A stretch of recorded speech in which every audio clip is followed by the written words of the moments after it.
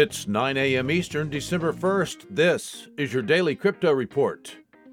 Bitcoin unchanged at $58,529. Ethereum up 2% at $4,756. And Binance Coin is up 3% at $648. Those are your leaders by market cap. Top gainers in the last 24 hours, Request Network up 78%, Mobox up 40%, and Divvy up 37%. Today's episode is brought to you by the folks at Ungrocery. Visit the food people online at ungrocery.com. Today's news.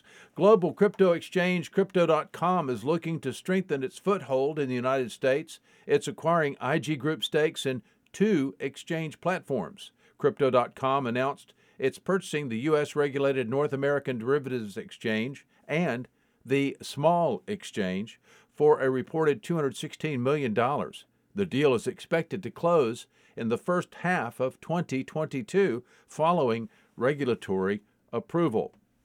Well, China's crackdown on crypto is expanding into the Metaverse and non-fungible tokens. An executive at the People's Bank of China recently implied. Speaking at a National Financial Security Summit, the director of the Anti-Money Laundering Unit at the People's Bank of China pointed to the risks associated with leaving the new trends of the crypto ecosystems, such as NFTs and the Metaverse, unregulated. He claimed that while people would use said digital assets for privacy and wealth appreciation, they're also prone to be used for illicit purposes, such as money laundering and tax evasion. Fidelity Investments has launched a Bitcoin exchange-traded fund that will allow investors to buy and sell real Bitcoins rather than derivatives. So it looks like the EFT deal's going to finally take off. That's a good thing. According to a tweet shared by Bloomberg senior analyst, the fund Fidelity Advantage Bitcoin ETF is currently pending listing on a Canadian exchange. That's cool.